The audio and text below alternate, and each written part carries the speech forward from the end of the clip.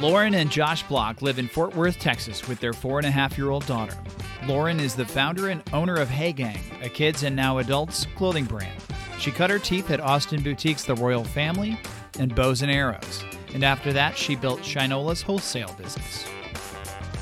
Josh is a musician and studio owner. He's produced chart-topping records for talented musicians like Leon Bridges, Robert Ellis, and Lola Kirk. Before he founded Fort Worth's Niles City Sound, he was the drummer in the band White Denim. He holds a degree in jazz studies, and he's excited to announce that his second recording space, Salad House, is on schedule to open by year's end. Josh, Lauren. Josh. Hey. Welcome to the No First podcast. Thank you. Hi. Hi, guys. Glad to be here. So good to see you. So where are you in the world today? Where are we? Fort Worth, Texas. Fort Worth, Texas. And specifically the Fairmount neighborhood. You love your neighborhood. You guys, I think, weren't you in like a video for your neighborhood? Well, Lauren, that one's on It you. was a Texas Monthly video. It wasn't about the neighborhood, but maybe we ended up talking a lot about picking creatives in different Texas cities. I don't remember what. Yeah. Why did we do that? I don't know what the deal was. I've done a lot in promoting Fort Worth, but not because I'm like some crazy psycho Fort Worth fan. It's just the city gets involved. Well, you guys are two cool business owners, late 30s. Oh, 40. We're both just turned turned 40 40 this year. Me too. I can't believe it. We just turned 40 during 80, baby. this fun quarantine stuff. What about you? I turned 40 in 2 months. Oh, you turned 40. Yeah, I was born in December. So 80 babies, but I'm Right the on, baby man. of the bunch here. You're at the cusp of 81. We're the lucky ones, or whatever they call us. Special ones. We experienced no internet, the addition of the internet, the computer, Cellular and phone. cellular phones, Wireless. We know both sides of it. Mhm. We can hang with a millennial, and we can reminisce with a Gen Xer. We're like right down the middle. It's true. I remember hiring Foster Huntington for a job, and he had never used a film camera before. Wait, as a photographer, never use a film camera? Amazing. Wow. I mean, I have engineers all the time that just look at a tape machine and think it's neat to use old school stuff. Oh, man. And it's like, this is a really good medium. Also, it's the best way to keep things documented. So as a person who owns a recording studio, how much of your time is spent in a Crutchfield catalog, like shopping for gear? Part of my everyday activity is moving gear around. I'm not always shopping for it, but I'm trading, buying, I'm selling. I'm always just kind of shuffling. But that's kind of my thing. Like, that's my kind of studio and my style of production. What's on your wish list right now? It's more an internal thing at this point. Like, as far as like the item goes, it's not specific, but it is like, I want to find my center as far as listening goes. And I think monitors are part of that, new speakers. So I have great speakers, but I don't know if they're right for my ear and my personal profile. So I don't know. That's kind of where I'm at, which is a great place to be. I feel like that's a professional place to be. Yeah. I'm not like young and thinking like, I need a new compressor because I don't know how to record vocals right. I'm to the point now in my collection where I like have it. The unicorn tears for recording a vocal. And there's just like, if I can't do it with that, then I didn't pick the right thing for that vocalist. I'm finally at a point where I can start to pare down and tailor for myself. What was the first thing you recorded? Ever? Yeah. I know. I actually know the Axel Foley thing. Where did you record it? I had 2 Jambox cassette recorders. Yeah. One was my dad's and one was mine. Like, one was in his workout room or whatever in the garage. And I was in the garage where he worked out using his Jambox and my Jambox. and I recorded that song on the radio because I heard it come on. So it was like a few bars late.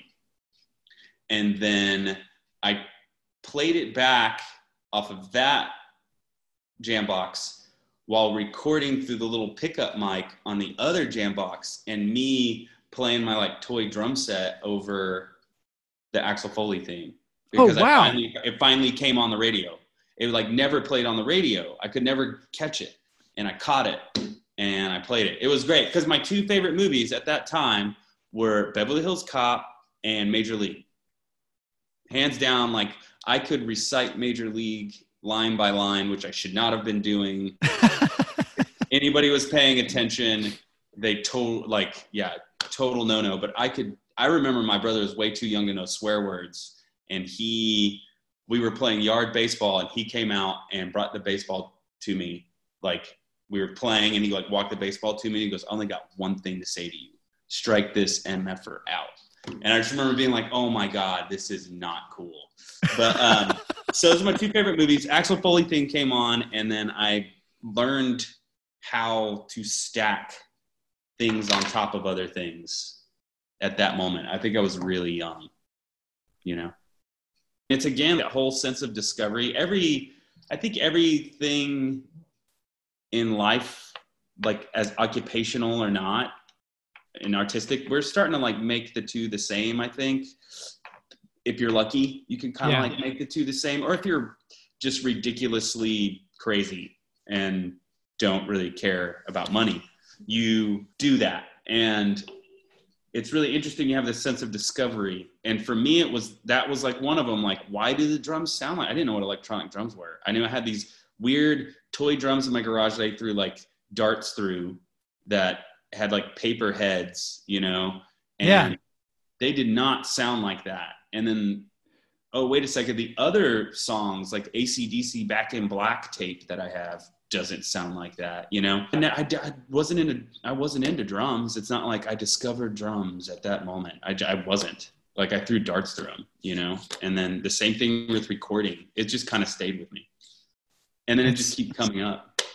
Lauren, can you say the same thing? I have a great photo of you on All Plat Out shopping in a turquoise market.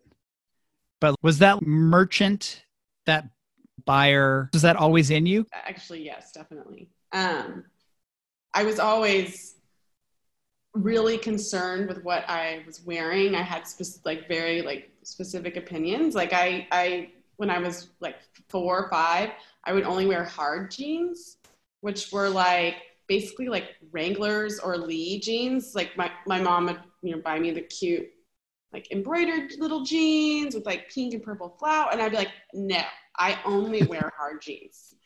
And I was a tomboy ever since I was little. Like I was basically wanted to be Punky Brewster. I tied bandanas around my legs, you know. I was very conscious about what I was always wearing, which our daughter, it's also conscious about what she's wearing, but is the opposite of me. Right. It's a point of, it's like almost it's barring on a point of contention. Yeah. For you, where you're like, I don't know where she gets this. I don't know how this happened. Yes. So nature versus nurture, right? Like, right. As soon as she had an opinion about colors and tutus, it was, I like pink and it has to twirl. If it doesn't twirl, I won't wear it. And with Hey Gang, my clothing is fairly tomboy, but I do make some things for her. But I'm coming out with a jean this season, like a straight up jean, blue jean. And she just started riding a bike. She keeps falling and scraping her knee. My jeans also have knee patches on them. So I'm like, you know what? If you wear my jeans, you won't scrape your knees. And so now every day she's like, where are my jeans? She likes that they look like us. Finally. Yeah, she's like, wow, I look like you guys. Yeah. For the first time ever. She does impersonations in them. She did this great impersonation of me in them. Yeah. Where she was like, it was hilarious. I don't know where the voice came from. It sounded like turn of the century. Oh, I got to get my stuff. And, you know, I'm Josh and I got to get my themes. And then something about like, Mr. Leon's coming over. And I got to get cables. My life is cables and getting people guitars to her. But the jeans definitely brought that on. And the bike. Way to go with that. That's amazing.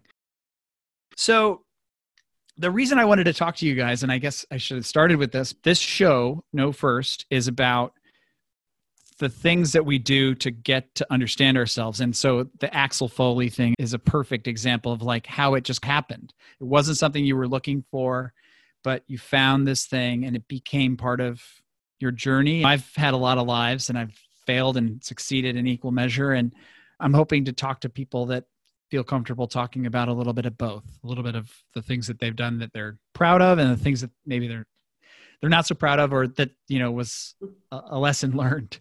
And I wanted to talk to couples who were creative or were in some way, shape or form working together, or were in some way, shape or form inspired by one another. And so I thought of you guys first because I am constantly inspired by how the two of you interact with one another in seeing you together the times that I have. It seems like you feed off one another, maybe without even knowing it. And when I wrote you, you were like, I don't think we work together at all, but I'm sure there are. Let's just get into it. Let's see if there's. We definitely do work together in certain capacity. Like we definitely feed off of each other and can help each other. And our worlds really work in tandem as well, as far as the movement of ideas. They kind of move together. Now that she's in kids, it still just feels like we're kind of still like we're in these parallel worlds. Yeah. So I think we help each other through that. Yeah. We also have learned to help problem solve lightly and politely with each other. It's interesting. I work in a very production-based element in my industry, and she works way more on the talent side. Like I would say, like if she were, I'm like the lead singer. If she were in music, yeah. If she were in music, she would be the talent. So I think when she comes to me with problems or I come to her with problems, I feel like I've already worked with her a few times in the form of other people. The horrible lead singer, probably. Not the horrible lead singer, the good, fun to work with lead singers, And I feel like that's something it's taken 10 years to discover, Yeah. Yeah, that's true. But it makes so much sense. And Lauren, are you making everything locally? Almost everything. My t-shirts and sweatshirts are made in LA. Or yeah, for the most part. I'm adding new categories, which are kind of all over the place. Isn't that cool? Are you kidding? It feels manageable to me. The idea of like it not being here feels crazy. I had played with starting a women's line with my best friend, actually when we were living in Nashville. So we kind of went through some motions there. We were mostly looking at producing in LA, but it's also because I have a lot of friends in LA that are in manufacturing and have a clothing brand or whatever. So to me, it was very accessible. My friend Kyle was introducing us to factories. And so we kind of went through this process with that. I took a job at Shinola. Life got busy. We moved to Dallas, just kind of went away. So after I had Birdie, I was doing a holiday market for Shinola, and I had Birdie with me. I don't know, I guess I didn't have a babysitter or something. I brought her to work at the market. It's wearing her on me. And I met this girl who remembered my store in Austin. And she was like, you should do a kids brand. And I was like, what are you talking about?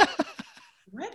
And Birdie did have on this really cute denim outfit. And I was like, oh. And she was like, you should totally do a kids brand.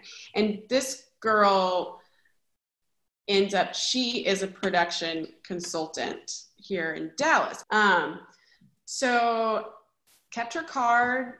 About a few months later or so, I was like, oh my God, all the ideas started popping into my head. And I'm like, I should do this. I actually want to do this. I'm going to call this girl. So I called her and, that's who she's still my production consultant. Most of her factories that she works with are in Texas and some in LA. So there's a few small factories in mostly Garland, so outside of Dallas, that she works with. So yeah.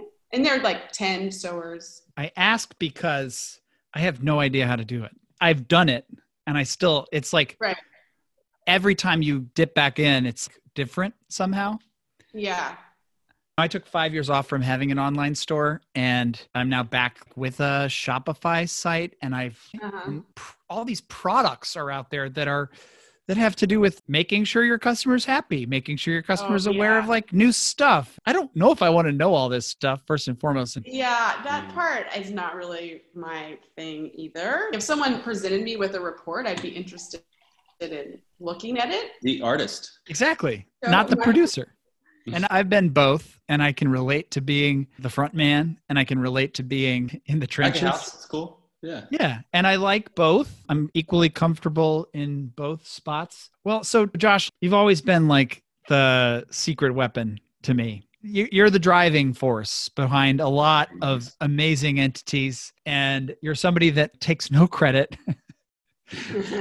Takes. I like that. As opposed to gets? Yeah. I like that. Takes is the right spin. Gets, nobody gets anything. So I think that's the right way to put it. Tell me about the journey to developing Niles. Just needing to do it, that was it. It's how it is. There's this one success and failure after another success and failure after another, and they become like the same thing. And I started to get to the point to where hindsight was bothering me. Like, it's not 2020. It's this like thing that's constantly like slapping you in the back of the head. I'm not looking that way, so why would we say hindsight's 2020? I'm just not even looking behind me. And I got to this point where that became really bothersome. And right at that time, it was just kind of like this big pile of bricks got laid down in front of me. And for interpersonal reasons and artistic reasons and financial reasons, I just kept moving in specific directions. And Niles got built out of that, for better or worse. I still don't know if it was a mistake or not. But I mean, like, honestly, there were interpersonal problems within White Denim, which was the band I was drumming in, as there will be in any kind of group that lives in each other's lives to that degree. Lauren and I were in a very transitional part of our lives. And all I wanted to do, crazy enough, all I really wanted to do was my partner and I, Austin Jenkins, we just really wanted to record bands and put them on the radio. I really wanted to use like an outdated format. I really wanted to go straight to radio, and that's it. I was like done with touring, and it's this idea of like, I've always been excited by like my 12-year-old mind of what electrons are, that they're just like flying and there's nothing stopping them. And it's like this thing, like it starts here and it flies and then it goes in to her ears, and then it never stops in between. There's never like this hold up. And we just thought that was a super cool idea. So we started driving to the stockyards up in North Fort Worth, and we'd sit around and we'd plan this idea out, which Niles City was actually the name of a show, because the original name for the stockyards, the financial district of the stockyards, was Niles City. It lasted for like a year. It was the most wealthy municipality in the country for that year. And we called it Niles City. We called it Live from Niles City. And then all of a sudden we meet a fantastic singer. At the time, we thought White Denim was on a hiatus so the singer could work on his solo career. And we find the singer, Leon Bridges, and he's fantastic. And when he gets up and performs a half song, it's like you just heard the best song you'd ever heard. You don't even think like that's a half song. He would sing a verse and a chorus and then repeat the same verse and chorus and then repeat the same verse and chorus again. And the audience would stand up and be like, "Woo, that's so great." So for us, it was like, oh, okay, well, I know we want to do this radio thing. And then Austin was like, dude, let's just set your junk up and go. So I had all this old 50s and 60s stuff. And we set it up in this warehouse. And all of a sudden he looks at me from his computer and just goes, "We're doing business." Because we had no idea what we were doing. So Leon comes around, we have to make a recording, and then we end up on the South Side because there was no other choice, because we kept failing at being a real business. I think I still am, to right now. That was 5 years ago. Lauren is shaking her head. Yeah, but you've recorded a bunch of people since then. If you're like a You're like Is that a business? Man, you know? I remember. I remember. P&L. It's LL. Everything is L. Yes, it's a lowercase p and a capital L. So that's how Niles became. But I was making records way before that, and it was a trailer in Wimberley when Lauren and I met. You know, and it was romantic to her. To me, it was. I was a crazy person living in the woods in a trailer. You know, and all that became Niles. How do you define success? That idea keeps moving around. I define it as the way you kind of started. Like, it's weird. Our relationship is funny. I'm the loud one, I think, in the relationship. Like, I'm very talkative, and like personally, when it's one-on-one and big groups in settings like this. This is one-on-one. Dinner table conversation is easy for me. Not because I have a, great control of the English language or anything. It's just my personality. And Lauren's very quiet, but I define success as like anything that's like quietly moving forward, just outlasting yourself. Just keep going. Mm-hmm. Success is when like something has happened and it can't help but not happen again. It keeps happening. And we're seeing that during this time, especially all these businesses that are failing. The reason they're failing is because they were propped up on not the most solid of grounds. Yeah. Well, I also feel like the ones that are going to last are the crazy ones. I say that, but I think it's real. There's going to be the loaded ones, and we know who they are. But I think the ones that last these difficult times, that maybe the economy and people's spending habits right now don't support that type of business. I think the ones of those that are going to last are going to be the real awesomely insane people. I love it. So, Lauren, how do you define success? I define success with just being happy. Like, to me, that would be, I would feel successful and content if I'm in a happy place. Like, I don't need to be the biggest kids brand in the world. I don't need 1 million stores. I don't need that. I just want to do what I like to do and be able to create what I'm enjoying creating, and hopefully be financially stable at the same time. How is that going?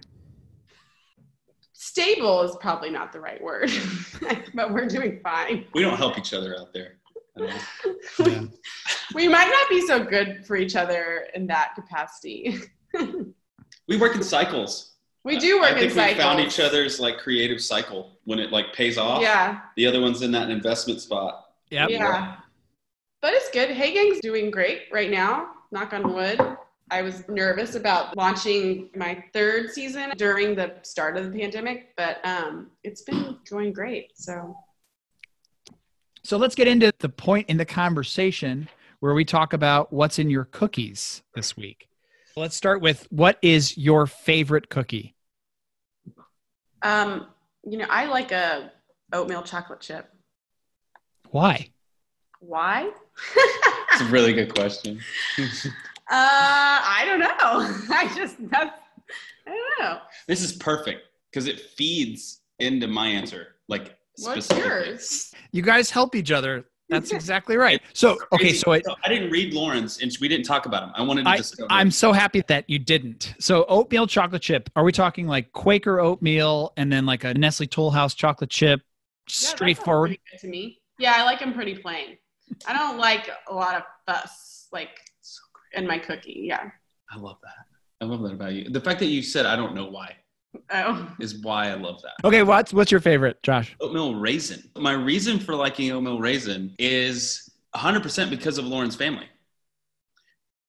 And it like always reminds me, whenever I eat an oatmeal raisin, I think about Lauren's family, because when we first started being really serious with each other, especially after we moved and right before we got married, we'd visit, and they'd always, when family was over, and we lived in Austin, they lived in Austin, when her brother would come visit, her mom would always, and it was just quietly, not discussed, have a little thing of oatmeal raisin cookies on the counter. That she bought. It doesn't matter. It doesn't matter. She would buy them, make them. It's not about that. It's about this quiet comfort. Like, no one talked about it. It wasn't discussed. It wasn't an ordeal. but there were always just these oatmeal raisin cookies. And it was such a pleasant, wonderful thing to do for your family guests. And for me, from then on out, I'm like, there's certain things about Lauren and her family that I really actually look up to and envy from an outsider, and then feel very lucky to be an insider in. And I think that's one of them. There's just this quiet respect for each other that doesn't get and it emanates all the way into the cookies that are presented. That's amazing. Yeah, because they're still in the package that they're purchased in. They're just there, you know, I got these, you know, because I knew you guys were coming over. And everybody just kind of eats them. Nobody talks about them. Maybe every third trip, somebody will go like, these are great.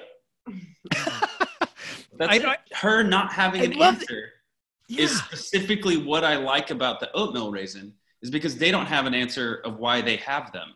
It's just, you do it. People are coming over, you buy these cookies. They're home. It's awesome. So cool. Okay. What was in your internet history this week? What were you shopping for? What did you read, watch, listen to? Even though I have a children's clothing line, my child doesn't really love all of it that much. So I am constantly having to still buy her clothes and shoes. So I feel like I'm shopping for Birdie a lot. I have a hard time with kids' shoes. Like, I have a hard time with them not being like classic brands. Like, I don't like buying a sneaker that's a random brand or generic sneaker. Checkered Vans. You can design, like she tweaked, like you can design your own. And so she tweaked them a little bit and put her name on the back. But so yes, she wears Converse, Vans, Birkenstocks. Does she design her own stuff a lot of the time? Yeah, she's really into that. I watch HGTV when I fold clothes. It's like just this weird thing that I do. Like, I'm being domestic. I'm going to watch HGTV.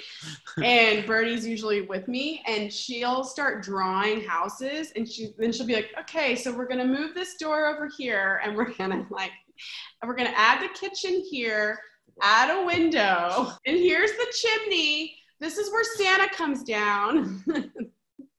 Yeah, it's really cute. I mean, it's a little early for redecorating our. Well, no, she's an architect. She's putting it together.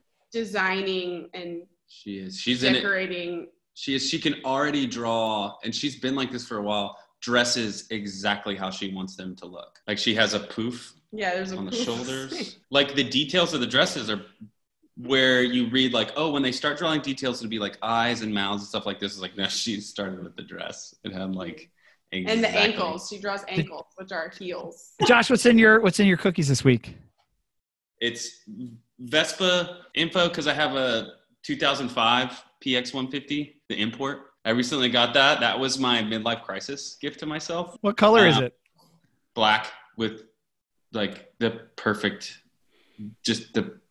details. It's rad. And it's like a little beat up, you know, it looks a little moddy. So there's a lot of cookies related to that. And then the usual like acoustics information. I'm always like looking up acoustical information, because I'm like part-time wannabe physics of sound. If you were a cocktail, what kind of cocktail would you be? I said margarita. Of course. Because I like everything about a margarita. I like tequila. I like lime. I like what a margarita like makes you think about, like what you picture. Like, I would love to just live on the beach and drink margaritas all day. That would be success to me, Max. Mine was beer on ice. Oh, that's a good one too. Full ice cubes, chipped ice, any ice. Yeah, just beer on ice. Yeah. Salt and lime. Does the beer need to be cold when it goes into the ice, or does it matter? Interestingly enough, no rules, and that's why I like that cocktail. What's your Zero rules, dog. What's your beer of choice? Be Modelo, or strangely enough, just Budweiser out of a can, because it reminds me of my dad. I actually do that too, and I do it without thinking about it. If it's not cold enough, or if I want it to be a longer experience, yeah, I'll put beer in, I'll put ice in the beer. Like, maybe I don't want to drink too many beers, so if I put on ice, I'll like stretch it out. We started calling it Dallas on the Rocks. Oh, I love it. And it's just funny that way to me. What's the first article of clothing you reach for in the morning? Mine would be the pants that I had on yesterday. And I think the really interesting thing about that is if I reach for them and I don't want to put them on, I immediately look at it as a overall need to change, not just change my pants. But they aren't they? They're like the first thing I put on in the morning. Yeah, I mean, I guess you wear them for like quite a long time. Like the same pair of pants are are what you wear for like 5 days straight. Sometimes so when you are like, the moment you're like, time to change. And it's like a life change thing. Yeah. You know, let's switch it up today or this week. Clean it up. Put on some clean pants. Okay, Lauren, what's the first article of clothing you reach for in the morning? Do you have a uniform? You don't have a uniform. By the way, overalls. I'm so jealous. My overalls. I'm teeming with jealousy. I want to be Lowell George. Oh my gosh. You sent me the Lowell George photo, which I think we need to do some men's. Well, I'd love to carry your overalls. Oh, okay. We'll do a men's. Cool. What is your battle armor? I feel like a perfect t-shirt, perfect pair of jeans. If I have on that, it could be a dressier version or a more casual version. Like, I feel like that's just what I feel most comfortable in, but it has to be perfect. I'm very particular. Total sense. Is this starting to become revealing? Like, maybe I'm more talkative and she's quieter, but our personalities, she's 7 feet tall and I'm 5 feet tall. I know. You're the scrappy, running around a million miles an hour, and she's like the stoic giant. Yeah. Mine's a blue Oxford. Oh yeah. Standard. See, hers is a perfect tee and a perfect pair of jeans. Mine is a standard blue Oxford. Not really. You're very particular about your fit. Because the standard blue Oxford should fit right. Coming from shirt guy, what do you think is the best out right now? I don't know. What do you wear, Josh? Well, I used to wear, of course, Band of Outsiders during the heyday. That was my jam. That's how we met. What do you guys think of Entire World? His new I like line. it. I think it's great. I like what it's about. It's so funny. It came out after we were talking, us sharing about each other's work and about how, I think there's a deal that's going to happen with we're going to start considering price in the same breath that we consider whether something's inclusive or not. There's going to be economically inclusive. It will be the idea. So I really think the entire world it feels like they're pushing in that direction. Let's bring the price point down a little. Let's do what we can here. And the name being the entire world with that happening at the same time, it's pretty rad. And the fit's great. It's a little different, but again, the fit kind of works with the content of the whole idea. Economical in content, economical in fit, democratic across the board, understanding that we're one thing, but we're all things at the same time. I dig it, but I still have a couple blue shirts that were very expensive. Wore them for 8 years though, Max. Yeah. 8 years. I have one extra large white Oxford Band of Outsiders or double XL maybe left. It was left in my, so I don't know why, but it's an oasis. It's teasing me. It doesn't fit. It's huge. And he's just mine are apart at the collar. You can't. Yeah. Flip it. Take it to the tailor and have it flipped. You can do that. They'll flip it and it'll be fine. You can do that. The California shirt, when I made that, every single shirt was delivered incorrectly. That's incredible. Well, I thought I had production problems. See, production. Yeah, I got a friend making music for a commercial, and it sounds like total insanity. And the first thing I said, I was like, wow, they had a lot of people giving you notes. And he was like, yeah, you can hear. Yeah, of course you can hear that. And it's like, yeah, there's like 10 people weighing in on the sound of this, right? And the poor guy, it's because the buck stops with him. He had to sit there and pull his hair out until it makes sense. Do you deal with that a lot? Do you deal with like the 10-headed monster? Yeah, all the time. And it's not bad, you know, it just happens. And they can be great, well-oiled machines. Like Gap. We did a Gap commercial with Leon. We produced the music for that. And it's still there. You know, some of the requests, you're like, you want it to what? We used to put it in a way, there was a guy walking out of a Torchy's Tacos years ago, and he's wearing like just business attire, except he had Japanese writing down his forehead, across his eye, and down his cheek. Only thing that wasn't like normal IT guy at the office. And we were like, what did he do when we were laughing? What did he just walk in one day and go, put Japanese right here, you know? And it became like a term for us, you know, where we're like, yeah, could you just put some Japanese right here?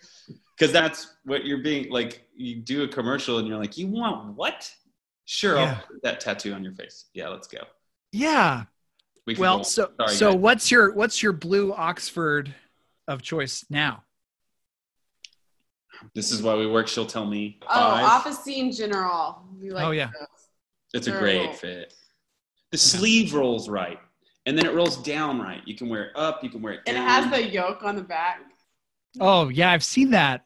He's so good. I haven't talked about these kinds of things in a while. I have this great photo because we did that store, Willie's. That was one of the biggest. It was great. It could have been great. We had this Stephen Allen shop and shop. And he came, maybe it was the opening party for Willie's or something. And so he was in town for it.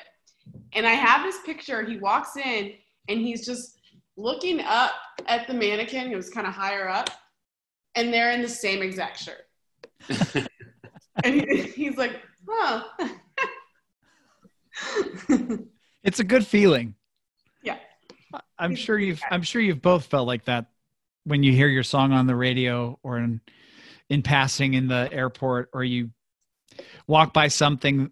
I walk by people all the time wearing things that I designed all the time. And it blows my mind. That's great. Yeah, but there's a beautiful anonymity to it. And I think Lauren would be the one, you know, there's this like founder love these days. And I think she's got those qualities. And I think she gets a lot of them from her dad, who's a superstar as well. It's not a introvert extrovert thing. It has nothing to do with that. I just feel like it has to do with like what you have to say. And some people, what they have to say needs to be heard on the top of whatever the statement is. And other people, what they have to say is a very like supporting thing, and it needs to be an editor. It's just really interesting that I never thought our relationship, it's just cool. It's really cool. When I first met you at your store, you know. Are you going to cry? Yeah, I'm going to cry. You're so sweet. It's cool watching. You know, I will say that there are certain people in that production role. You feel like a mule. And then... Like your job? Yeah. I never feel like you make people feel like that. Oh. Leadership is a dangerous thing, but it's also a very special thing. And everybody kind of falls into that role in their own bizarre and strange way. Do you guys see yourselves as leaders? I see Lauren as one. I don't see myself as one. She's totally one. She's my favorite kind. It's so cool. I think the word you're looking for is humble. You like lead by example. It's like all the classic qualities that you want to see in a leader. I feel like she has them. And because of that, she'll never see herself as that. It's so cool. But like people do like fall in line with you. It's incredible. I've noticed that I always work alone. Anything I've ever done is alone. And like sometimes that makes me sad. I'm like, God, why do I have to do everything alone by myself? Like even my job at Shinola, the job that was handed to me to go do, it was very like alone. Like there was no one helping me, I was always kind of isolated. Josh, on the other hand, you're always I worship partnerships. There's people around him. Like I worship partnerships. I like partnerships. That's kind of my thing. And I'm just like, well, here I am. Here I go again on my own. To quote Whitesnake. Yeah. But I think that's that thing. Like she needs somebody like me to force the partnership on her, or she just needs to hire a bunch of employees. Like it's one or the other is going to happen, because that's literally, she just falls into this. She's like kind of a born leader. She just like falls into it. Okay. I want to talk about your movies. Lauren, I want to hear about True Stories. Which one did you answer True Stories with? She said, when you find it on somewhere, what you absolutely have to finish. That's mine. True Stories by David Byrne. Best movie of all time. We have constant conversations about it. We have talked about it throughout our entire relationship. The first time I was at his trailer, he had like some DVDs. And I was like, oh my gosh, you have True Stories? That's my favorite movie. That's me and my brother's favorite movie. And he was like, what? It's my favorite movie. And so we like immediately bonded. I've never played it for anyone. We like it so much that my brother and his wife that live in LA, right around South by, David Byrne came to Dallas for a viewing of True Stories and a Q&A. And my brother and Molly bought us tickets, flew to Dallas so we could all go to this together. And it wasn't just a Q&A. They had most of the extras. So one of the greatest things about True Stories is it's heavily cast with extras. I'd say 80% were there's a talent show. Local extras that were cast at a talent show in Dallas. 2 talent shows, right, at Lakewood Theater. And that's most of them. And they had a lot of them there for the showing. Like they had the yodeling cowboy. So it was also filmed in the DFW area in 83 or 84. And it's all about David Byrne basically fell in love with this, like these weird, vast DFW metroplex cities. These crazy, like, highway mix masters, like in the middle of nowhere, leading to these like weird little towns, not like necessarily cute small towns, they were towns with track houses and pop-up cities. And there's like a computer manufacturer. They made their own version of Texas Instruments in the movie. Yeah. There's a small Texas Instruments movie. So it's about this town during the sesquicentennial, and they're celebrating the celebration of specialness, which is basically they have a talent show, and it's about they're highlighting these people and their special weird like character like traits. And so it culminates in a talent show. But the whole idea about like everyone being special in their own weird way, like whatever that is. It's beautiful. It's really beautiful. Yeah, and it really, like, they talk about it, how one thing he really loved about this area was that there's no way to frame something wrong, because it's so flat, it's so vast that you could put any building, like a metal building, you put the metal building in the middle of one of these fields and then take a picture of it, and it looks beautiful. Because it's framed perfectly. You don't have to be a professional photographer or a director of photography to film it right. It just looks great. I mean, and for being from this area, I feel like there's this like closeness to the movie that's just insane. It's weird. It was North Park's in the movie. North Park Mall. In the 80s. It's John Goodman's first film, which is rad, Eggleston came down and shot photographs of it that are beautiful. And Spalding Gray is one of the main characters in a Texan movie. We really like this movie. Yeah, clearly we love it. We could just I could listen to you talk about it all day. I watched the trailer before we got into our conversation today, and I cannot believe I haven't seen it, because I am a massive David Byrne fan. Massive. I'm embarrassed that I haven't seen it. The way that man thinks about things like a pop-up city, as you say, or the fact that it frames perfectly It's perfectly flat. If you've watched the Criterion Collection version of Stop Making Sense, the way that he storyboarded that whole show, it's the artist at work. You're seeing the artist show you his process, and it looks like he narrates.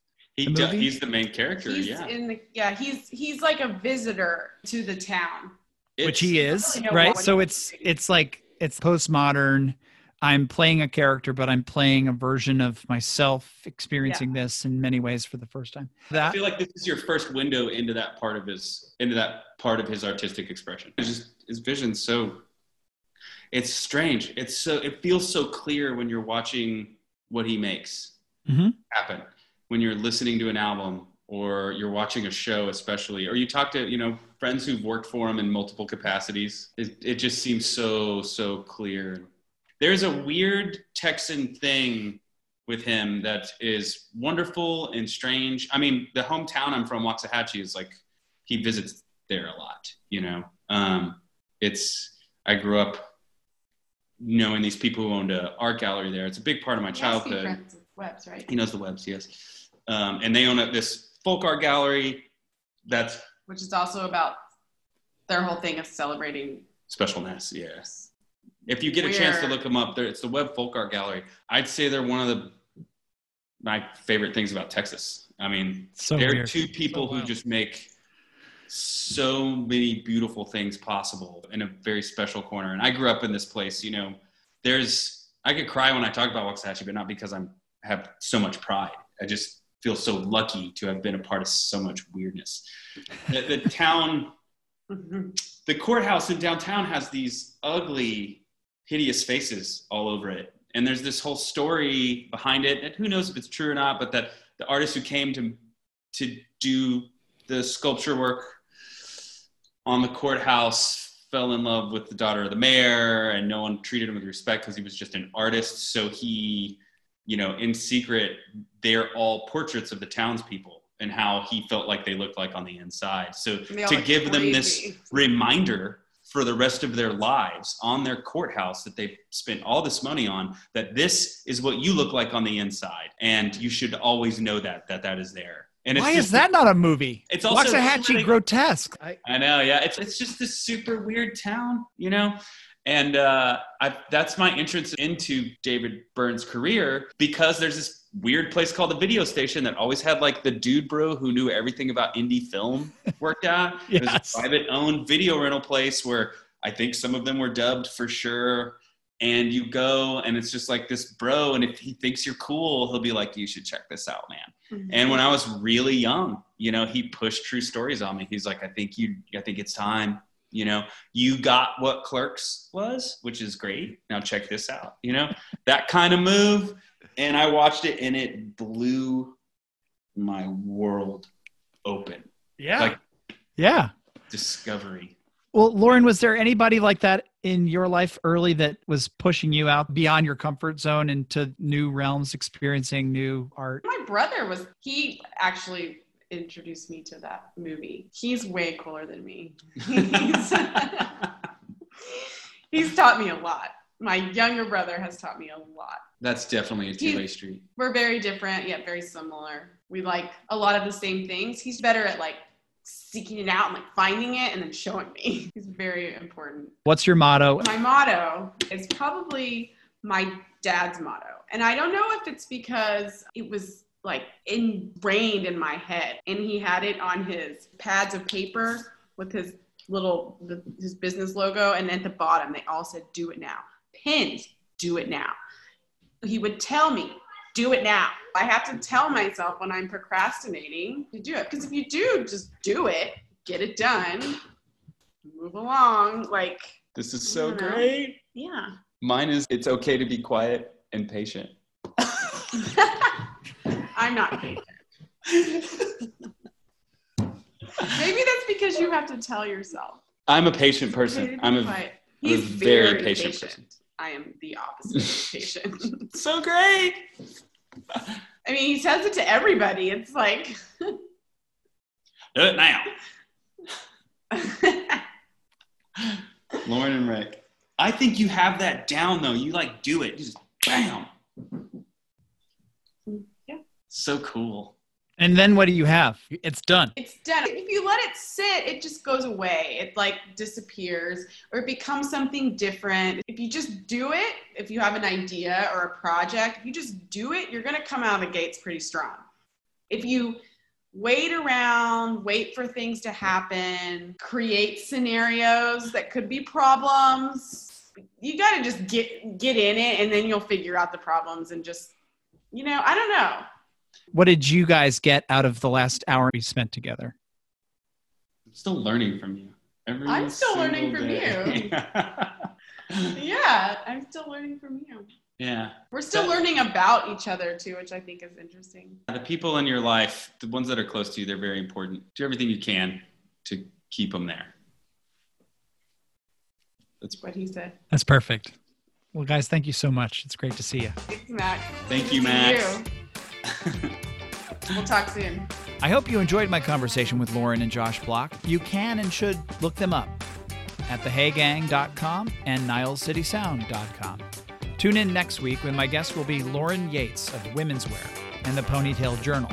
And remember to work hard to know first who you are so that you're able to adorn yourself in the way that suits you best, you and you alone.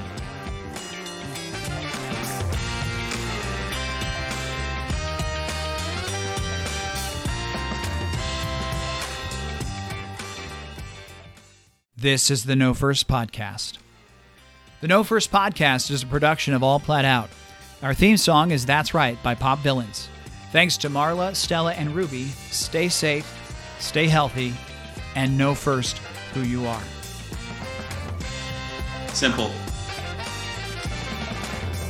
So simplicity, for me, is the easiest way for me to exist. If everything is extremely simple, then I can navigate the world. The minute it gets complicated, I start to come on myself. So just the word simple. If I just say it. I like what you said.